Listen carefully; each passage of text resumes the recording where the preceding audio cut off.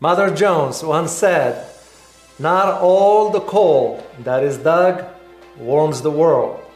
Keep this in mind as we discuss today the sudden reversal in Europe by going back to coal, and what does it mean not only for the climate change but the global energy. My name is Dr. David Waradu. And my name is Dr. Ross Stewart. And you are watching Geopolitics in Conflict. One of the main objectives is actually to phase out coal, the use of coal. Now, coal generates nearly 70% of India's electricity, three-quarters of which is mined domestically. Europe is planning to resurrect old coal plants as Russia chokes its gas supply. For the German economy, as well as the environment. Among them, a return to coal. Wow, the turn of events. So much has been touted in terms of the energy crisis. We're going green, we're going green. Pipelines, refineries, on and on. We need green technology. Well, now, Austria is reopening one of their old coal-burning facilities. What is going on here, David? So is Germany. They are now going to fire up their coal plants. Well, basically what's going on is they are realizing that the sanctions that have been imposed on Russia is backfiring on Europe, given that in the case of Germany, actually the whole Europe thing, it's 70% of its energy comes from Russia. So that even includes coal. Yeah. But the much bigger problem with Daras is the idea of, are we looking at a hypocrisy here? Are we looking at a necessity? Or both. Or both, which is true. Because we're going to have to be pragmatic in our arguments. You know, Europe is considered the post-child of green energy. Right. All of a sudden, they're going back to coal. You look at some countries, like when they do this climate change talk and all that stuff, and like India. How do we expect that India is going to cut down on coal when most of electricity is generated from coal? You know, I've been following this since I was in college, which is now a long time ago. And what we're looking at is, does coal provide energy? Yeah. Does it provide CO2 for the atmosphere, which is not such a good thing. Blanket of atmosphere that protects us from the radiation of the sun and so on. What you don't talk about much is the amount of radiation that's in coal that is actually worse than nuclear power plants puts out. Coal is loaded with radioactive particles, and then there's all the particulates. Walking around Beijing and having my nostrils black 4 years ago because of coal burning, it's not a pretty sight. And what we're seeing is in Germany, for example, prices of gasoline have gotten so high that people are flooding mass transit. Congestion everywhere. People are abandoning their cars and even saying we're going to sell them because we can't see an end to this thing. Yeah. So what are we really looking at here? Well, it's a big concern because now you have the German government, for example, the Minister of Economy is urging Germans now to start conserve electricity.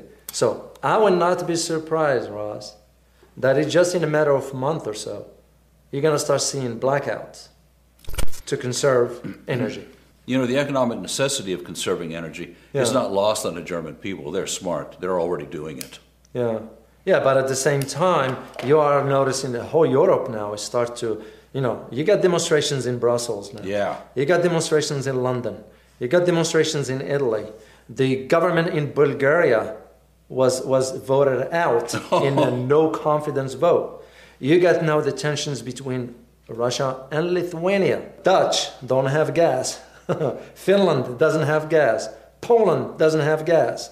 The whole Europe, you look at it as a whole, and for them to all of a sudden, and this is why we said what we said, is it a hypocrisy or is it necessity? Because we're going to have to be realistic as to what other options do they have. Oh, they're quickly running out of options. Yeah. Coal seems to be the thing. Many of them already have coal-burning facilities. Yeah. They have to restructure them, but they've got plenty of coal. Yeah, and even the energy coming from Norway is not enough. Right. Qatar said they even signed an agreement with the EU that they will provide them gas, but they said we don't have that kind of capacity. When you consider, in the case of Germany, if I'm not mistaken, and that's the last stats that I looked at, Germany consumes about 30 billion cubic meter of gas. Russia produces 300 billion cubic millimeter of gas. So you can just see the consumption. My point is the massive consumption that no one country can provide that. They even wanted to reach Europe wants to reach to Algeria, because Algeria produces gas. But they said, sorry, we don't have that kind of capacity. It's because they have to commit, those countries that's going to provide Europe, they have to commit contractually, right? But at the same time, they have to ensure they have enough for their domestic use. Well, guess what? They're not going to get it very easily. No, I don't think so. And the question becomes is, how will Europeans move forward? Because you're already seeing, as I mentioned earlier, demonstrations in London, but now you got the train system in England shut down completely. Chaos is going to be ensuing soon in Europe because the people are waking up and realizing what a stupid mistake or policies, failed policies that their leaders have embarked on without thinking of the consequences. You have to ask yourself, who's running these governments? They seem to be outside of the world of consequences. Like they can't think 1 week ahead, 1 month ahead, 6 months ahead. Yeah. I mean, they've got the numbers there. They have smart economic people telling them these things, and they ignore it. Yeah. Well, certainly Germany is finding that out because people are now looking at Olaf Scholz, the current chancellor, and looking at the reign of when Angela Merkel was in power 16 years. Germans didn't have to worry about energy, didn't have to worry about the cost. Now it's a different ball game together. So I'm wondering whether the Germans regret voting for Olaf Scholz to begin with. It's no different than Australia. Yeah. Because now they're finding out that Albanese, the new PM, turns out to be nothing but a hot air. The guy is so weak. So too much hopes was built upon his elections that he could, for example, fix the tensions with China, reestablish the trade, and help businesses in Australia. Turns out to be he couldn't even move an inch without the master telling him or giving him the order. So he's weak as he can be. You know, and China even made several important moves to reestablish an economic relationship with Australia. If you're spending 100 euros a month heating your home in the winter in Germany, and it goes to 400, and then rolling blackouts, you're going to be quite miserable. I mean, cutting into your budget, 400% increase in energy if you can get it. Well, as we said when I was discussing with Ross, the idea of Europe going back to coal, is it, a necessity, or is it a hypocrisy? We have to be, as I said, realistic into our assessments.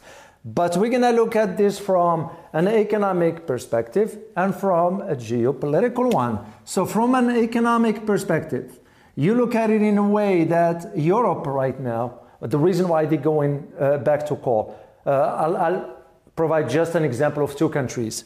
We'll think about Germany and we'll think about Austria. We'll think about these two countries, as I said, Germany. Well, the reason Germany is a concern because Germany imports massive amount of gas from Russia. All of a sudden, that gas is going to have to be stopped at some point. As of now, Russia decided to reduce the delivery or supply of gas by about 60% to 60%. This is what usually comes through Nord